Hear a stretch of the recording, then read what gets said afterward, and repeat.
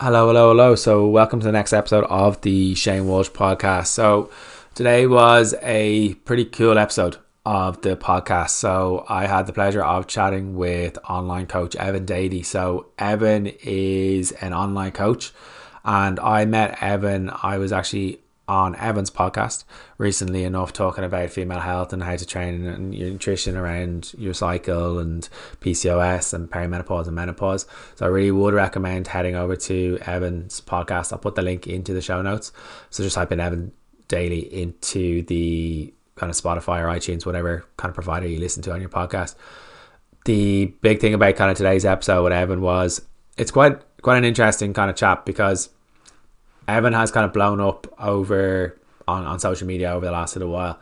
And for someone so young, and I don't want to sound patronizing, but has got his head screwed on. Evan has come from a very different background. Evan was a jockey, and he is open and honest about kind of his journey, the mad habits that have been created, the unhealthy kind of measures and methods he used and was encouraged to use to kind of make weight in order, that side of things. So today's topic was really the focus of his journey, his mindset, how it's changed, his relationship with himself, the kind of like seeing the light at the end of the tunnel and realizing what's important to him.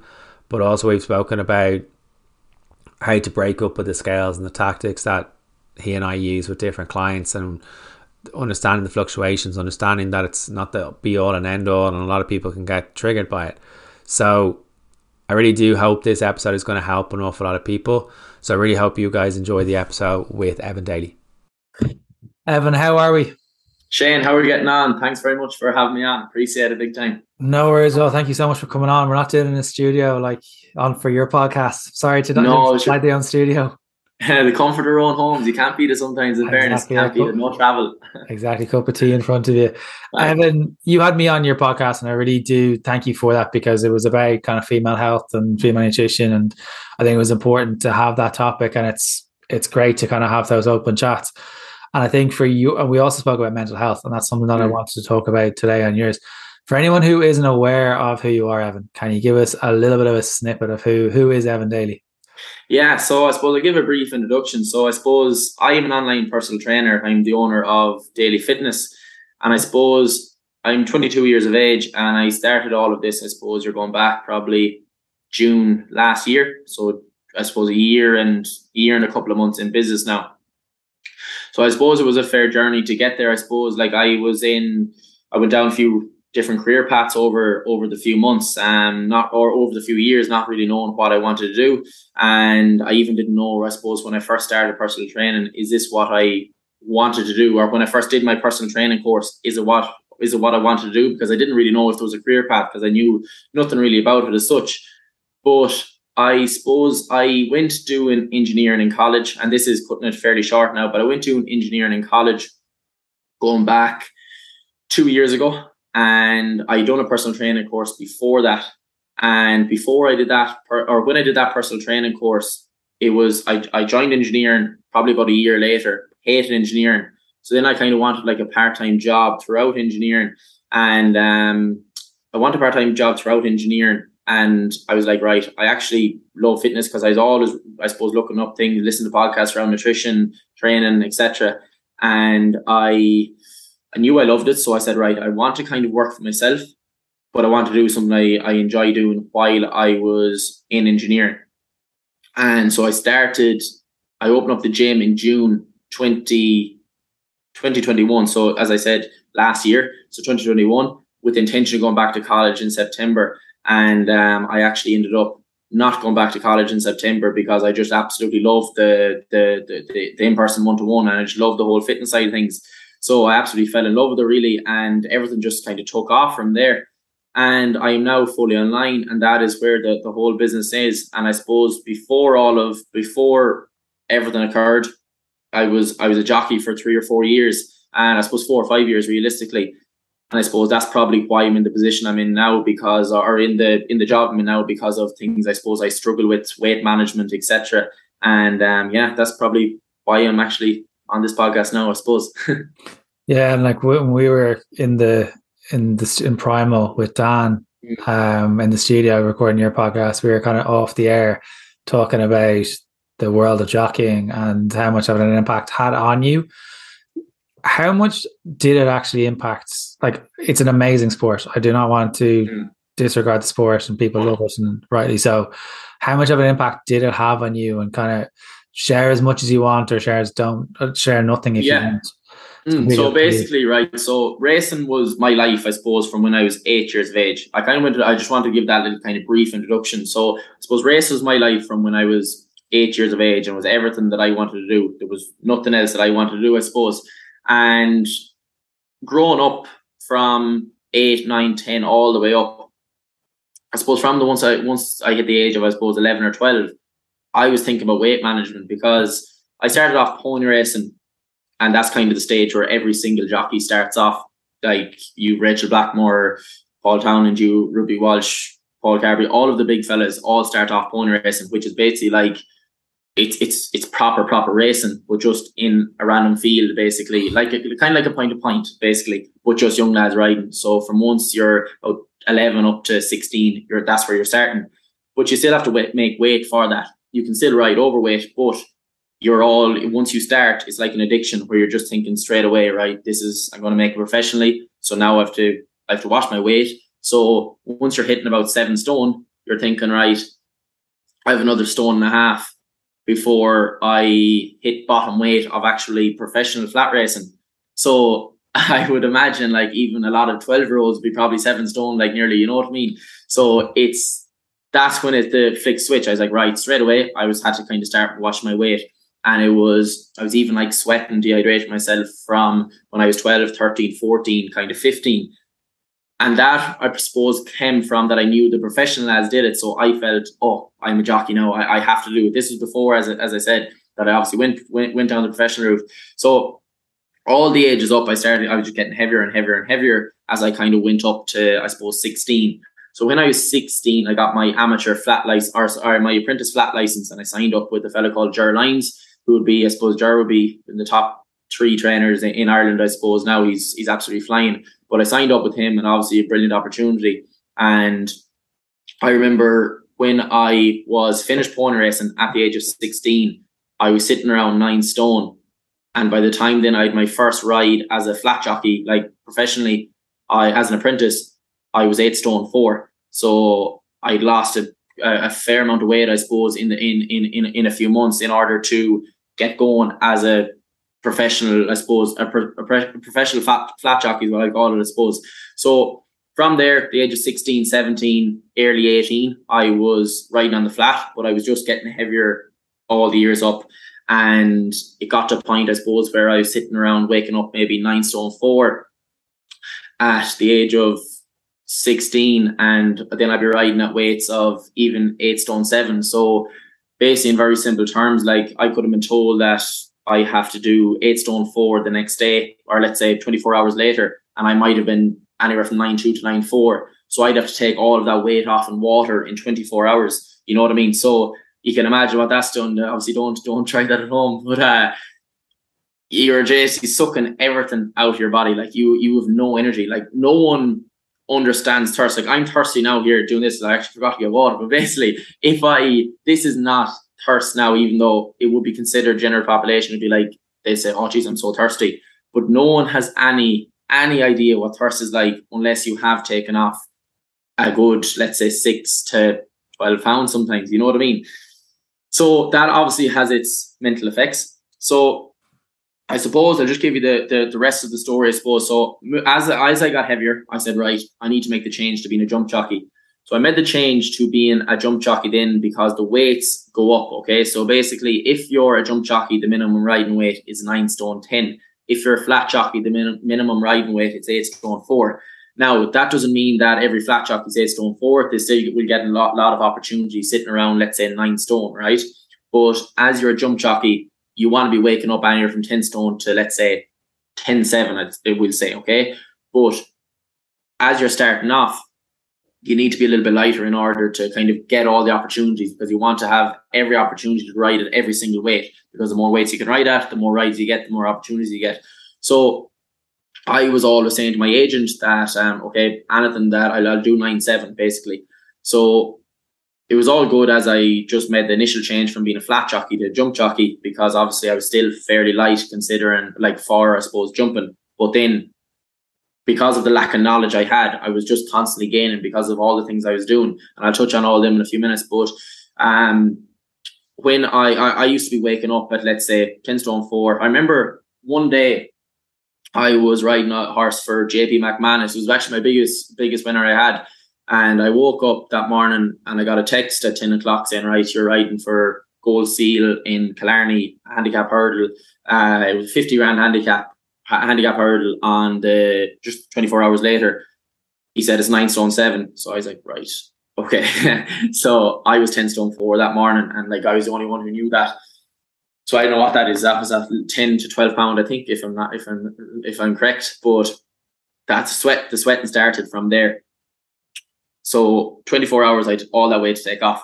So I probably had 6 or 7 taken off that day, and then I woke up and I had another probably 5 to 6 to take off again. So like obviously the more weight you lose, the harder it is to get more water out of yourself, because you're weak, you're thirsty, you can't have water in between all of this.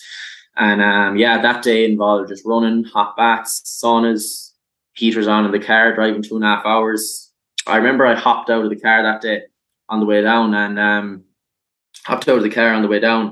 and I went in to get I needed to get, like, I mean, a mouthful of Lucozade, because like I was getting to the point where I was going to drop. Like I could feel it was the worst ever. Like it was nearly a stone in water weight taken off. So like my hands were flaking, and like I was just boiling up basically. So I hopped out of the car with my sweatsuit, jackets, hats, about 3 pairs of fucking waterproofs, tights, everything. I just loaded myself up with gear, obviously, to sweat.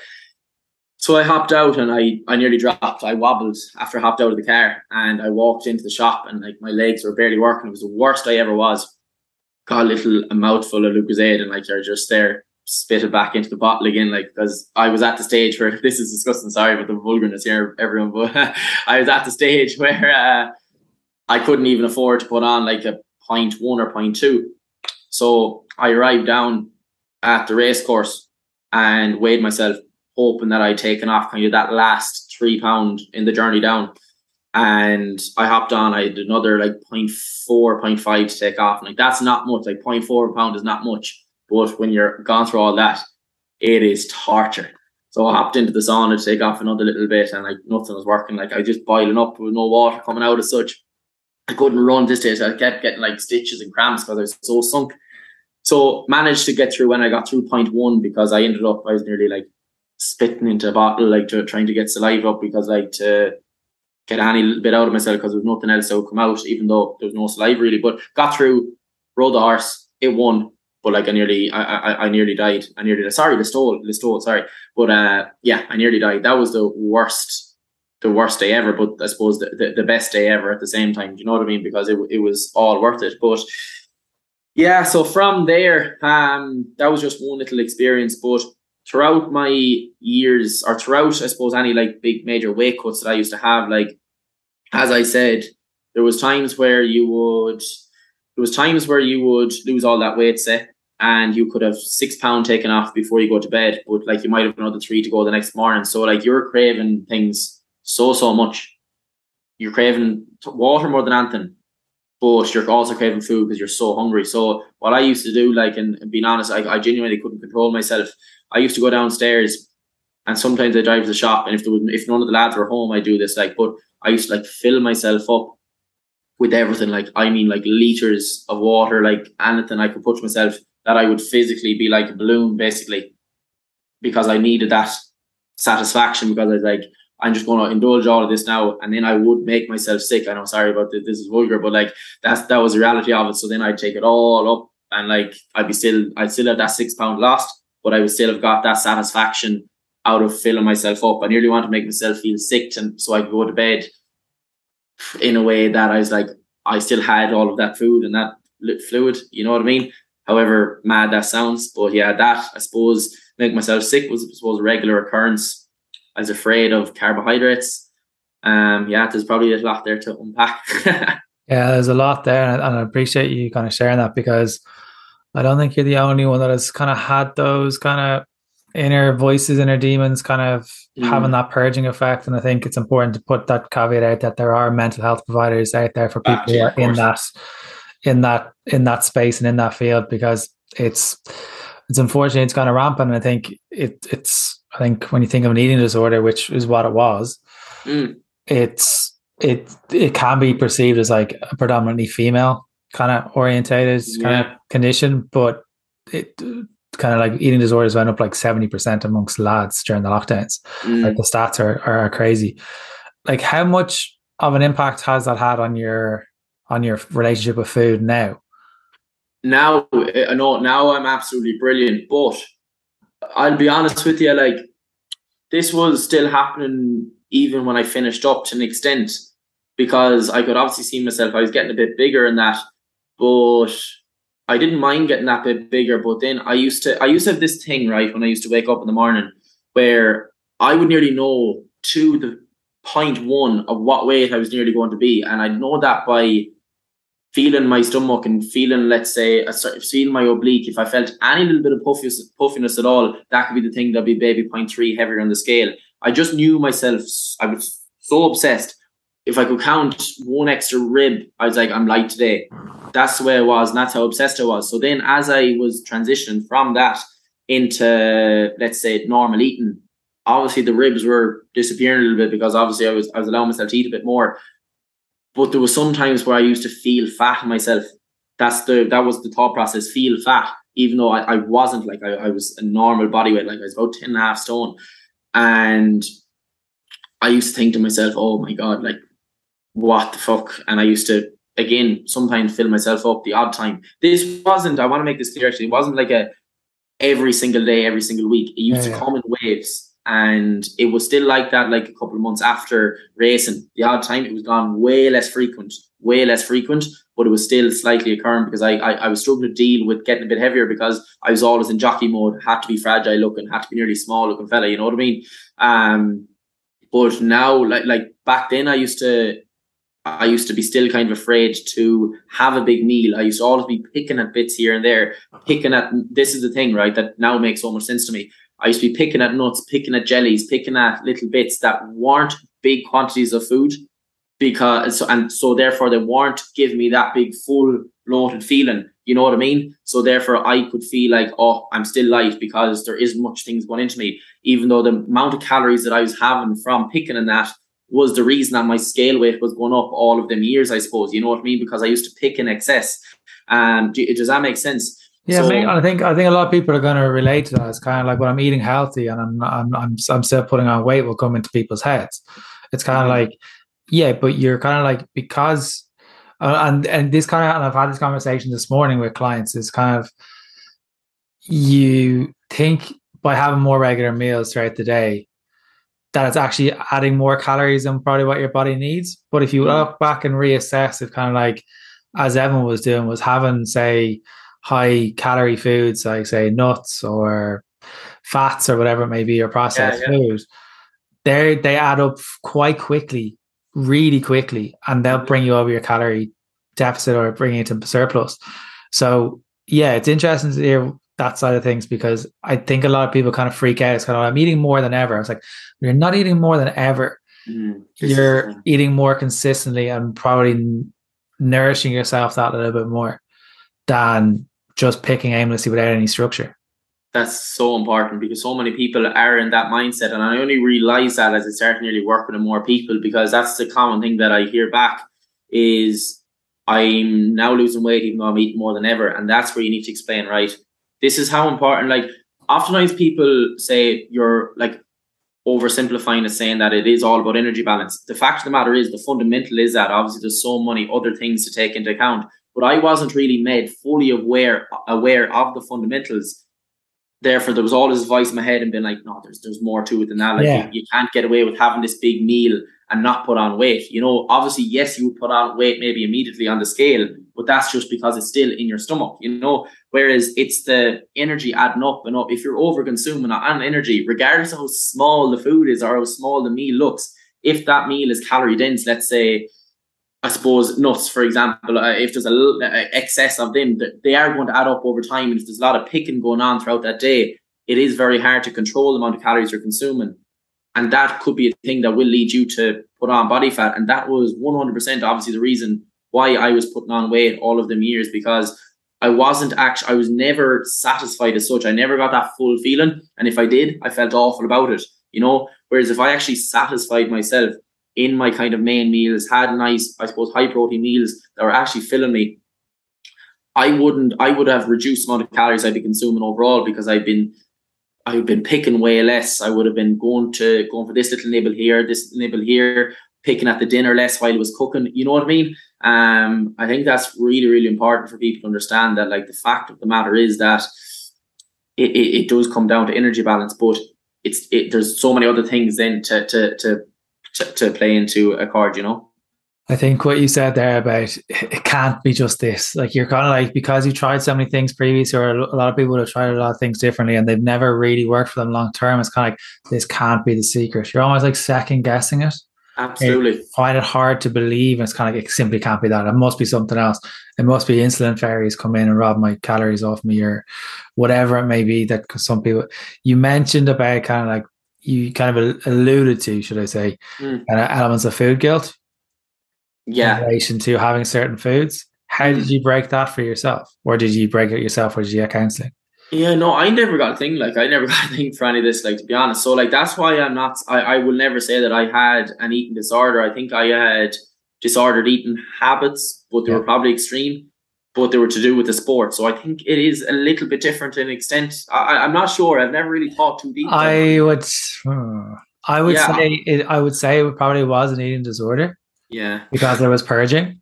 Yeah, that's true. Yeah. So, and there was disordered eating habits alongside it. That's probably very true. It's just something I never even. But most people don't. Most people don't, because it's a sport. That's the way that you say it yourself. You kind of like, well, this is normal for my sport. It's like, that's the thing. No, it's not normal. Yeah. That's the thing, and it's just something I've never. It's only more recently, to be honest, that I've talked about it more. To be honest, and like, because I don't care now. Like, obviously, because people, it's great. I'd imagine that people might like to hear this then as well, like, because people might get benefit out of it. But in regards to your question there about food guilt, yeah. So, like, I don't know how fully I actually overcame the actual food guilt. I suppose probably the biggest thing was having more of an actual understanding of the whole process. Like, genuine people will say, right, they understand that it's calories in versus calories out. They'll say that, but as we said, until you get to the point where you're like, okay, eliminate everything. The reason that I am losing body fat, the reason that I'm gaining body fat is I obviously am over consuming on calories somewhere in my week, somewhere in my day, etc. So I think when people it's about getting it properly drilled into a person's head that, okay, the only way that you are losing body fat is if you are consuming less than you are expending. The only way that you are gaining body fat is if you are consuming more than you're expending. When I fully understand that, and it was properly drilled into my head, and there was no other little voice coming into my head, that's when I was like, you know what? So why does it make sense that I'm eliminating the likes of carbohydrates? Why am I eliminating the likes of, I don't even know what other foods, just a random foods basically. Like, why am I eliminating these foods? And when I had that understanding, I was like, it doesn't make sense that I'm eliminating these things. And it was through education, to be honest, through doing my own, I suppose, research and listening to smarter people than myself. That's when it kind of clicked, because you have to ask yourself as well, like, if you're eliminating the likes of, let's say, carbohydrates, etc., and then you're not losing weight, that's kind of feedback as to, okay, it's obviously not just carbohydrates. Does that make sense? No, it makes sense. I think we've all been there, and I think a lot of people are still there. It's kind of like the media have demonized certain foods from the 80s, 60s, 70s, 80s, 90s for where we are at now, and carbs gets the unfair rep. But if you actually dissect it, like, is it really carbohydrates? Because if carbohydrates are bad, that would make fruit and vegetables bad. People forget that fruit and veggies are carbohydrates. But what people think of carbohydrates is the more processed food, like, say, pastries or cakes or sugar. They're the foods that people associate with putting on weight. It's like, yes, but it's the quantity of those foods that you're probably having. Like I've never heard anyone getting overweight from too many fruit or vegetables. That's the thing. And it's even some people now, Shane, like are even afraid of fruit, like even with the smoothies. This is the thing that I can't. This is the thing that's mad, right? So, like, people are genuinely concerned as to, right, is it worse to have a smoothie or have solid fruit? Like, that's all come from the likes of your slimming clubs, etc. But like, if you just think deep about this question in your heads, it's all going into you. But yes, right, you could obviously put more stuff into a smoothie and like get that down you rather than eating. I suppose it'd be probably easier to drink the liquid, obviously, than have 5 apples. You know what I mean? If you blended them up, probably be easier to get into it. But again, it's the quantity of it. Like, that does not mean that you avoid the smoothie because it's blended up. It's just knowing how much quantity of everything that you're having. You know what I mean? Yeah, I get when if you're struggling to get vegetables and fruit into you, smoothies are an amazing tool. Class. Smoothies are an amazing tool. You can add in protein powder or you can add in Greek yogurt. So you're starting the day off by getting protein into your body straight away. And then as a byproduct, you're going to feel fuller, going to have more energy. You're getting more minerals into your body. Would I use it as a meal replacement? Probably not. But it can be a useful tool if you are on the go or you're on a school run or you're on a commute. They are really, really handy. And I'd probably make it at home. Like, you don't know what's going into them when you're buying them, but it doesn't make them negative or positive. But they are useful. That's the thing. They absolutely are. And like, one thing, the argument that people try to make when you say that it's the same thing is that no, it's not, because it's easier to drink the liquid. But like, yes, that's completely fine. Like, but it's that does not mean that the smoothie is bad. Like, you know what I mean, or that the smoothie alone is the thing that's making a person gain body fat. It's just, yeah, like when I often say or put up a video about like a mashed banana in Slimming World having a sin, I'll always be like, someone will always come back to me and be like, right, no, it's because it's so much easier to overconsume on a mashed banana compared to or blending up a mashed banana and putting it in the smoothie than it is to have like 4 solid bananas. But I'm like, no, because fine, but like, what is the banana not being mushed in your mouth as you're eating it? Hey, this is what I do always try to explain to a person, and like, it's only when they come out of it that they're like, oh, fair. But like, why are they sinning? Why are they putting a sin on that food instead of just telling them the amount of energy in that food, and that then the person would be like, okay, maybe I won't. Like, any person would then be like, right, I won't put in 4 bananas into my smoothie. Do you know what I in instead of putting sin on it and labeling it. Sin isn't even spelled correctly. Yeah, that's the thing. Yeah. So like, I wouldn't worry about sugar and fruit. I would probably look at the other behaviors and patterns that you've seen of like, are you potentially eating more in the evenings? And look, are you eating when you're stressed? Looking at those little things would probably be more beneficial to aiding your journey rather than blaming certain foods. The food is generally not the issue for people. It's the projection of how they feel about themselves is the issue. Mm-hmm. Like, if you don't feel great or have low self-esteem or low self-worth and you don't feel great about yourself and you've used food as a comfort, you've created this culture of food comforts me. Everyone uses food as comfort. Mm-hmm. I'm not immune to it. Everyone's not immune to it. No one's immune to it. But the difference between you and I is, or whoever's listening to this, is we don't shame ourselves into it after and continue to eat afterwards. There's times I overeat. I had a takeaway on Sunday, but I don't beat myself up for it. I enjoyed it, watched a movie and watched a match, and I enjoyed myself. But what do I do the next day? I reset, go back to what my normal breakfast was, and move on. I don't shame myself and slash all my tires. And it's that all or nothing mindset that drives people haywire. And it's kind of like, look at that first rather than trying to diet yourself out of that. And people aren't going to like that answer. And that's the truth about it, though, you see. But again, that comes down to having an overall understanding of the whole thing as well, Shane, like, doesn't it? Because people genuinely think, like, if they do have a day where they do overeat, they do have a day where they have a takeaway, etc., they genuinely think that they've lost all their progress, and that's kind of in their head, like, you know what I mean? And they think, oh, I've done it now, so I might as well just stay doing it. But you need to look at what the definition of progress is. Say that again. You need to look at what the definition of progress is. So if you're only going by the scales, of course it's going to be, you're going to judge it as if it goes up as not a great thing. But that's where the education hasn't been provided. And that's the thing, right? And you see, what I'm noticing working with more and more people is that they have all their progress put into that scale. But then, yes, absolutely, not everyone should weigh themselves. Sometimes people just can't get rid of the emotional attachment. But I would be a person who would say, right, instead of just completely removing that scale, why not don't we just educate a person on what the scale is taken into account? And therefore, then it's an awful lot better way of for them to understand, be like, right, just because the scale is 3 pounds heavier, that does not mean I've gained 3 pounds of body fat. It is simply extra glycogen, water. Like, there's so many different things to take into account. The scale is not just body fat. Like, do you know what I mean? And realistically, Shane, I'd imagine you're the same as myself. Like, you would have no issue hopping on the scale, and it wouldn't bother you what number pops up on the scale. That's simply down to education. You know what I mean? So I don't see why we should be treating other people different, and it should be trying to provide that education. But then if a person understands all of that education, let's say about the scale, etc., but they still have that little bit of attachment to it, well, then removing the scale is probably going to be the best option. Would you agree with that then? I've changed my mind on this quite a considerable amount. I think for a long-term solution, removing the scales is probably not the answer, because you're running away from the main issue, which is how the person perceives themselves. That people have been shamed into, if you go up, you're tut if you're down, and you're in a slimming club.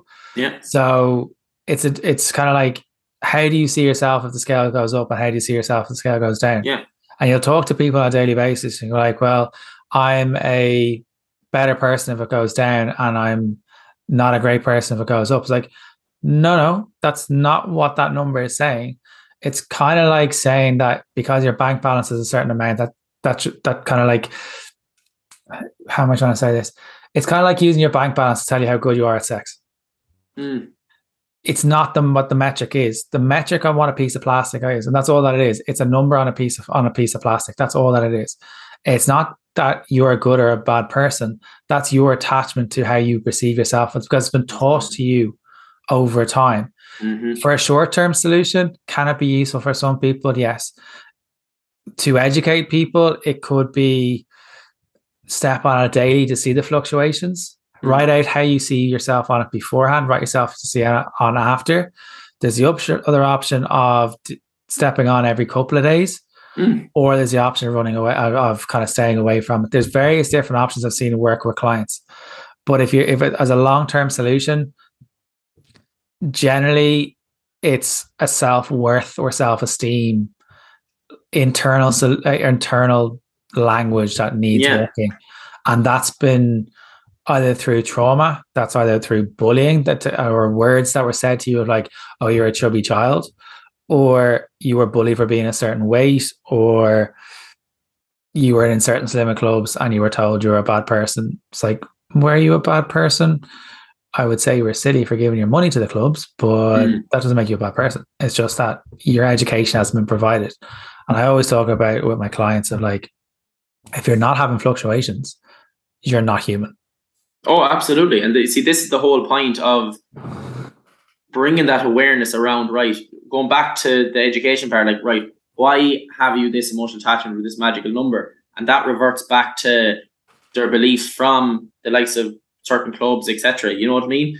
And I'd always try and like just explain to a person, okay, I'd get into the deep root of it and be like, right, why? Just ask yourself, why is this magical number affecting you? Why have you this emotional attachment to it? And oftentimes when a person just gathers more understanding of the scale and understanding of fluctuations, like they're a far, far happier person, and they can use that scale as maybe a little tool for themselves. You know what I mean? And not get bothered if, let's say, if there is fluctuations, because they now understand that, yes, this is completely normal, you know? Yeah, and I think it is normal. I don't believe there's anyone on this that is out there. It's kind of like when they see the scales goes up, they don't get the little bit of a little bit of a kind of like, why has this gone up? Like we're not immune to that, but then you kind of like use the rational voice in your head. You're kind of saying, there you go. This is what it could be. This is what it could be. Or, right, I've done everything I could today. I've done everything I could this week. I've done everything I could this month. I just may need to change my tack. That's there straight away. Yeah, exactly. And you're using it as a tool then as well. Like, that's using it as a tool, because then if without that education, a person can't go back to they can't use a rationale. You know what I mean? Because the only rationale that a person has just emotion. It's just driven by emotion. It's just emotion. Yeah, that's exactly it. And it's so important. It's so important because it ruins people's progress. It genuinely ruins people's progress. And it's more and more I'm seeing it. Like, because of people having more of an understanding, I am seeing now that people get to, let's say, week 5, week 6, and they see maybe a stall out in the scale due to, it might be 101 different reasons. It might be menstrual cycle. It might be so many different things that are taken into account, right? So when a person then stalls out, usually they're like, oh, progress is lost. But because now when I see people have more of an understanding, they're like, progress is not lost. This is part of the process. We just keep doing exactly what we're doing and use this feedback and then make any changes if needed. Then, let's say in a few weeks' time, their understanding is far better, and they're just not having this attachment to it. I think it's important to bring in non-scale victories with clients. Absolutely. Of like, how are you feeling in your clothes? Are you getting stronger? Have you got a better relationship with food? Are your measurements going down? Are your progress pictures changing? Mm-hmm. Use those 3 or 4 different metrics along with the scales or minus the scales, completely up to you. But people are like, well, I don't really want to take a photo. I'm like, fine. We won't take a photo if you don't want to. There's no pressure on that. Mm-hmm. But if you take a photo, generally I've seen when clients are kind of a little bit hesitant to take the photo and you're kind of like, don't need to share it with me. You keep it to yourself if you want. Yeah. When they take the photo, they're kind of like, wow, I can actually see massive. The scales may not have gone down that much as I've wanted, but it's kind of like, well, that's what you've dictated as a metric. There you go. That's what you've dictated as happiness or as progress. So like, well, hang on, your measurements are fitting down. You've dropped a dress size. Your clothes are feeling better. You're getting PBs in the gym. You're lifting 100 kg squats. You've more energy to play with your kids. Your cholesterol is down, and you have a better relationship with food. Am I missing something? And they're like, well, the scales hasn't gone down as much as what? As I would have liked. Where has that number come from? I picked it out of the sky. Okay. Yeah. I was going to say something else, but I wasn't. Yeah. But it's kind of like, you need to understand, like, you can't predict what that scales is going to say. Well, so it hasn't gone down as much as I wanted this week. And I think you put up a post of something like recently, like, the scales has only gone down 1 pound this week. How do you reframe that with clients, or how do you reframe that even with yourself? So the thing about it is, people have a false perception of what actual progress is. Like, it's in their head, as you just said there. So people have this idea that, I have to lose 2 pounds, 3 pounds this week. And I'm like, right, okay, in order for us to do that, let's make your life miserable. So, because that's what's going to have to, obviously, that's obviously not what I do, everyone, like, obviously, but that's what has to be done if you do want to go drastic, you know what I mean? And if you do want to make really rapid progress, but you won't make rapid progress because the person will hit a wall. So what I always say to a person is, if they ever say, right, I've only lost 1 pound this week, why have I only lost 1 pound? Or what I want to lose more than 1 pound. I'm like, okay, if we are to lose more than 1 pound, your calories are going to have to drop more. You're going to have to do more cardio. You're going to have to do more steps, and you're not going to make any progress in the long run. And I would be like, right, instead of us being like having a big race on to make really rapid progress, what is wrong with us losing a lovely pound a week, having energy, hitting PBs, as you said there, playing with your kids, and not feeling miserable and not feeling starving all of the time? What is wrong with that? Instead of us going really low with calories, being hungry, lacking in energy, and then making no progress at all because you're going to hit a wall and end up overeating and just giving up everything. Whereas what I always try to say to a person is, the habits that we build throughout fat loss here are the things that's going to help us maintain fat loss long term. So if we, oftentimes for general population people, if we take a drastic approach, go on very, very low calories and do loads of activity, you're going to sicken yourself, and you're not going to build any habits at all that are going to be able to sustain long term, because it's just not possible. Because let's say you have a stressful job, you have kids, you have more things in your life. So we want to try and make the process as easy as possible. Therefore, progress sitting around 1 pound a week for most people is nice sustainable progress. You know what I mean? And oftentimes when you ask a person that, would you rather lose 2-3 pound a week now over these next few weeks, but then put it all back on again? Or would you rather lose a pound a week for the next 12 to 20 weeks, whatever it is, and actually enjoy your life throughout the process, not feeling restricted from your favorite foods, not feeling restricted from some social events? And they're like, yeah, absolutely, I'd much prefer that approach. And then usually that kind of ends the conversation. Like, you know what I mean? It makes them kind of challenge, right? Do you want this to be probably the last time? Because, and this is going to sound, I think this is going to sound harsh, and I think this is probably going to be called a little bit of controversy. Weight loss is easy, but I would say keeping it off is the difficult part. Oh, let's say it. Because if you look, whoever I've worked with has lost weight previously before. It's often probably the not ideal way they've done it, but they've all lost weight, but they put it back on. So it's kind of looking at it from a point of view of, well, if we can maintain your results a little bit better, you've improved your relationship with food, you know how your body works, you know how to manage your cravings or your cycle, the weight's going to fluctuate. That's a better tool. I've got a question. I had Simon Hill on the podcast, and I asked him what's his definition of healthy eating.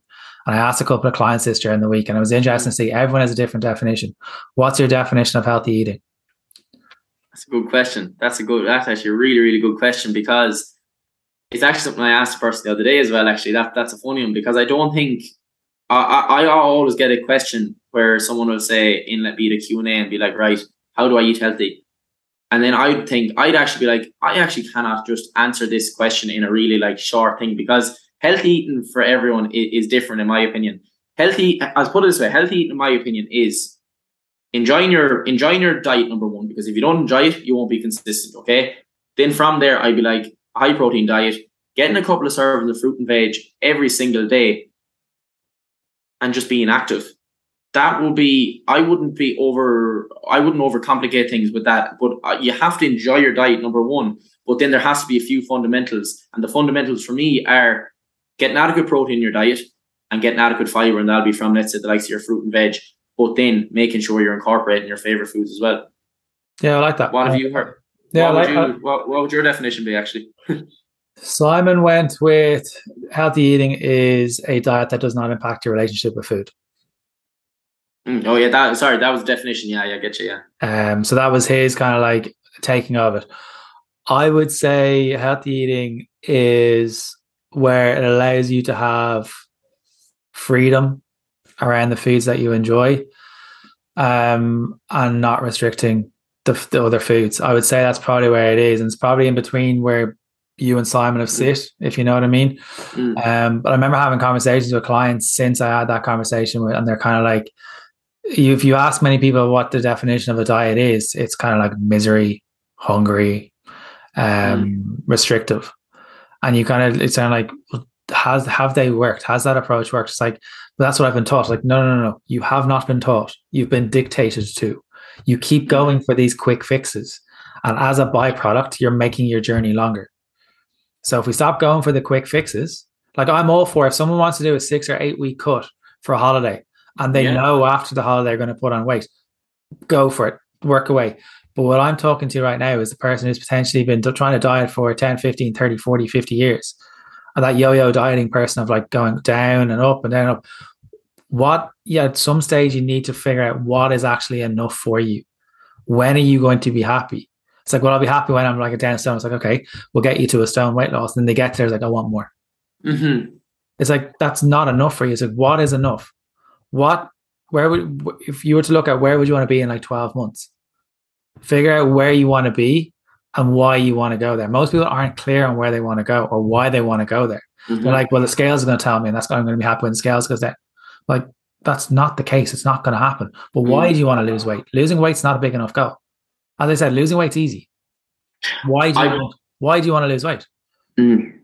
Most people can't ask that question. Literally. And that is why I always say you have to have a reason why you want to lose in the first place, because you will not actually probably end up losing it, because whenever a week gets challenging, you have no kind of drive, only that, oh, I want to lose weight, but you have no, like, you have to ask yourself, like, what is the reason that you want to lose it in the first place? You know what I mean? I often think like a person succeeding in fat loss is always a person who has the kind of like the little mindset switch to actually like want to make a change in order to actually improve their overall health, improve their overall lifestyle, improve their overall day-to-day life. You know what I mean? Be it more mobility, more movement, more energy levels. You know what I mean? If a person doesn't refer back to them things at the very start, and it's just, I want to lose weight or I want to get a six-pack, they struggle to succeed because they haven't thought deep why they want to do it actually in the first place. Because it's not because you want to see a number. Yes, the number might be a byproduct of everything else, but like it's only a tool to track progress, kind of more so than anything. You know, it's not that number that you want to get to. You want to get to that feeling of being able to do day-to-day tasks, feeling confident about yourself, being able to like wear clothes you always wanted to wear. You know, that's kind of why people want to actually deep down lose weight, and everyone has their own actual reason, you know. Yeah, I think it's important to kind of be digging down into that, because like people say, well, I want to feel better. It's like, why do you want to feel better? Because I want to fit into clothes. Why do you want to fit into clothes? So I have confidence. Why do you want confidence? Because I want to get into a dress that made me feel amazing. Why do you want to get into that dress? Because it reminds me of a time when I started dating my partner. It kind of brings you back to that emotional attachment. Absolutely. And if you have an emotion, and more often than not, when I start to dig it into clients, there's a little bit of hesitancy on that welcome call that I have with clients, that figuring out your why. It's kind of, well, I want to feel better. And they keep repeating, well, I want to feel better. But if you want to feel better, why hasn't it happened yet? We've got to a point with it. Is there something else going on? Is there something deep rooted? Are we expecting validation from other people? A lot of people, when we lose weight, I've been there, when you've lost weight, you end up getting comments about, oh, you look great in your clothes, all this kind of stuff.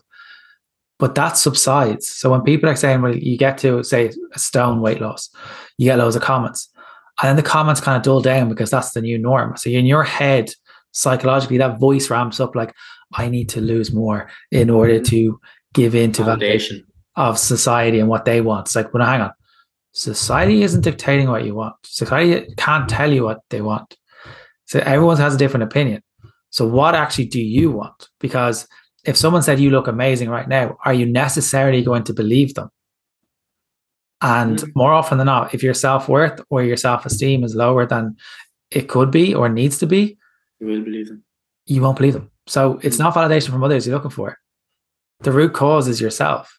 Those self-worth, self-esteem thing is coming from someone else. You've created a story that has been said to you. You've created a story of when you were potentially bullied of it, that you're not good enough, or that someone said a comment to you when you were, say, 6 or 7 years of age that you've got chunky thighs or something. And you've associated that story with, I'm not good enough. You just said to yourself, no, I'm not good enough. Because you haven't been able to challenge that narrative. You haven't been able to challenge that story. You haven't got the toolkit. So I would always say to clients, sorry, are we going to diet ourselves out of a shit mindset, or are we going to work on our mindset first? And then you're kind of like, well, more often than not, it's kind of like, we have to work on the mindset. And we need to, like, well, what do we need to do on a daily, weekly, monthly basis to get you to where you want to go? We become more process orientated rather than just completely dictated by the scales. Don't get me wrong, you'll get impatient. It's normal to be impatient. But it's realizing that the scales is a metric. It isn't the only metric. We look at, is your libido better? Have you got more confidence? Or is your cholesterol down? Have you managed your PCOS? Are you managing your perimenopause symptoms? Loads of different things. Are you feeling better in yourself? I went on a rant. No, it makes so much sense though, because like that's really important for people to understand, is because if your only metric of success is the scale, you're going to keep wanting more and more and more, because that is your only metric of success. And so then whenever that scale stops, you're like, oh, I'm not succeeding anymore. You know what I mean? Whereas you need to stop yourself and be like, right, where have I come from? Am I more confident in myself? Have I more energy, etc.? All of the things we already said, because it's just going to be a vicious cycle of just wanting to lose more and more and more. And just to kind of use a personal experience of it, or a personal touch to it there, because sometimes that can help people, is that, right, at the moment, for me, for example, like I am dropping body fat at the moment. I was going to say it to you, yeah. Yeah, I am dropping body fat at the moment. And my decision to go drop that body fat wasn't really down to anyone else as such. It was simply down to because I spent a full summer in America. I enjoyed myself. I had the crack.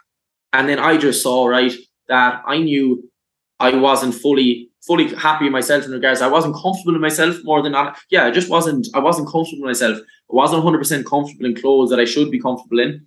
I wasn't just 100% happy with myself. So I was like, yeah, this is fair enough. I'm not at the body composition that I'm comfortable and kind of confident at. So I'm going to take off.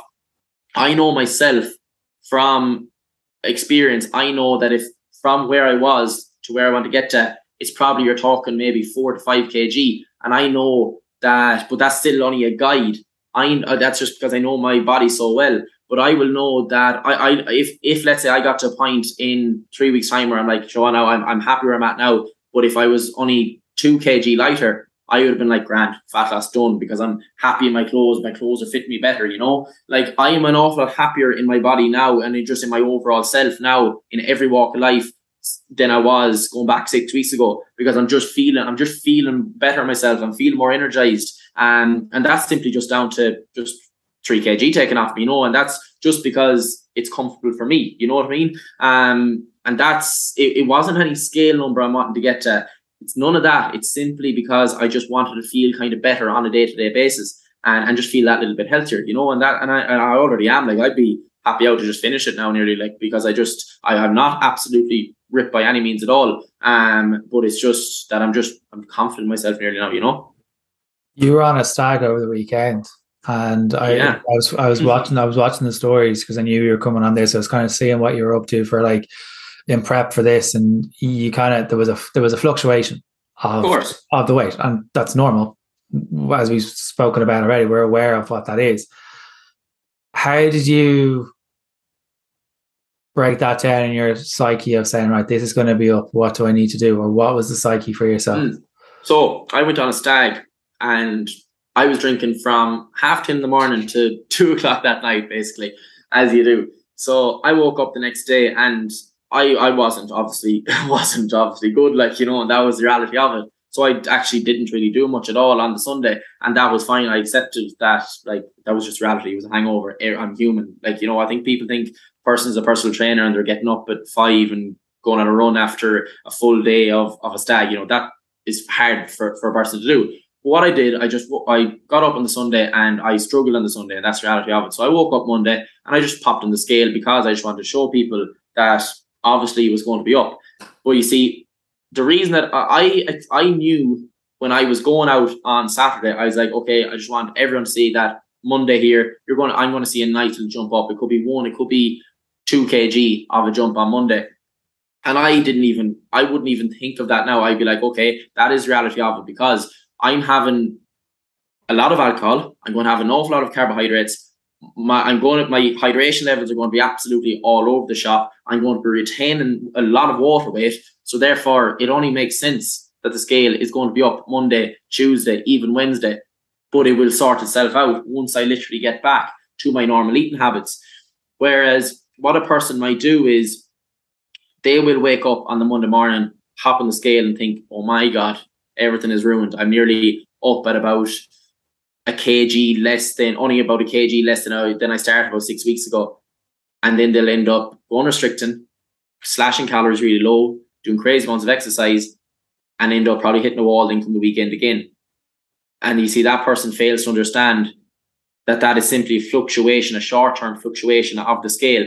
So where I just said to myself, getting back to my normal eating habits, that water retention will come off me over the course of the days. I'll get back to my walks. I actually haven't even exercised yet because my tonsils are all swollen. So like my weight is just automatically coming down there now, not a bother again. You know, I was something like, I was like a kg lighter 2 days than I was, let's say, 2 days ago, you know. So it's already sorted itself out again. But I have that understanding of knowledge of what goes into that scale. It is not just back in, you know, and your progress is not ruined, but your progress will be ruined is if you go slashing calories really low, or else if you just completely people go 2 ways. They either slash calories really low and end up hitting a wall in 5 or 6 days time, Or else the person will say to themselves, you know what, we might as well stay going for the whole week and stay overeating.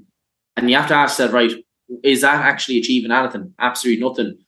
Whereas you need to understand that once you just get back to your normal routine after, let's say, a night or two of maybe socialising or whatever, once you get back to your normal routine, it will just sort itself out. The water will come off, and Yeah, I think it's having that awareness, and I think what you said is it would have been very easy for you to have pressed the fucking button in order to kind of like continue with that negative spiral that could have happened. And a lot of people would do that right to see the scale goes up.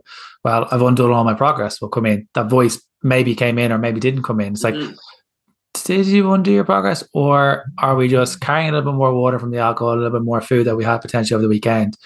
I'm not going to try to undo things. I'm just going to look at, well, I can aim for a weekly calorie average and potentially reduce my calories for a couple of days by 200 or 300. Yeah, I still have to eat.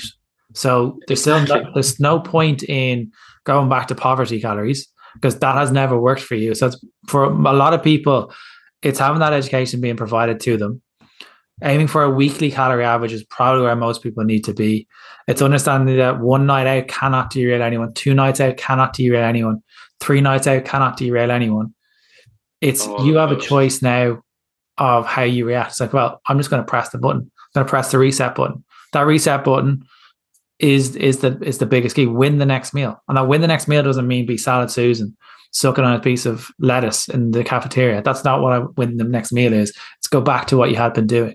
Because we all have these weekends where we potentially have a little bit more food. I do it. That's where my variety comes in. I'm like a robot Monday to Friday afternoon, and then my variety comes in. And my way to reset on a Monday is push out my breakfast by an hour or so and just do some sort of form of like intermittent fasting, some sort of form. Like I generally don't really pick in the evenings. I just not arsed. But I nourish myself the next day. I don't punish myself. Exactly.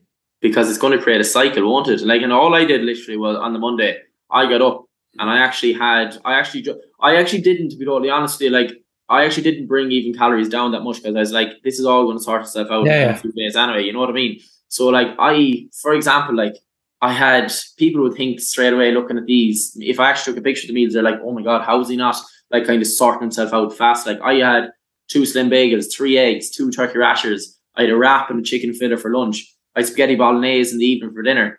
And my weight was still, the water weight still came off me, let's say, the following day. You know what I mean? Because I just simply got back to normal eating habits. It's not drastically dropping anything, because that is only just making it all worse long term. Because people don't think long term, Shane. Like, don't they not?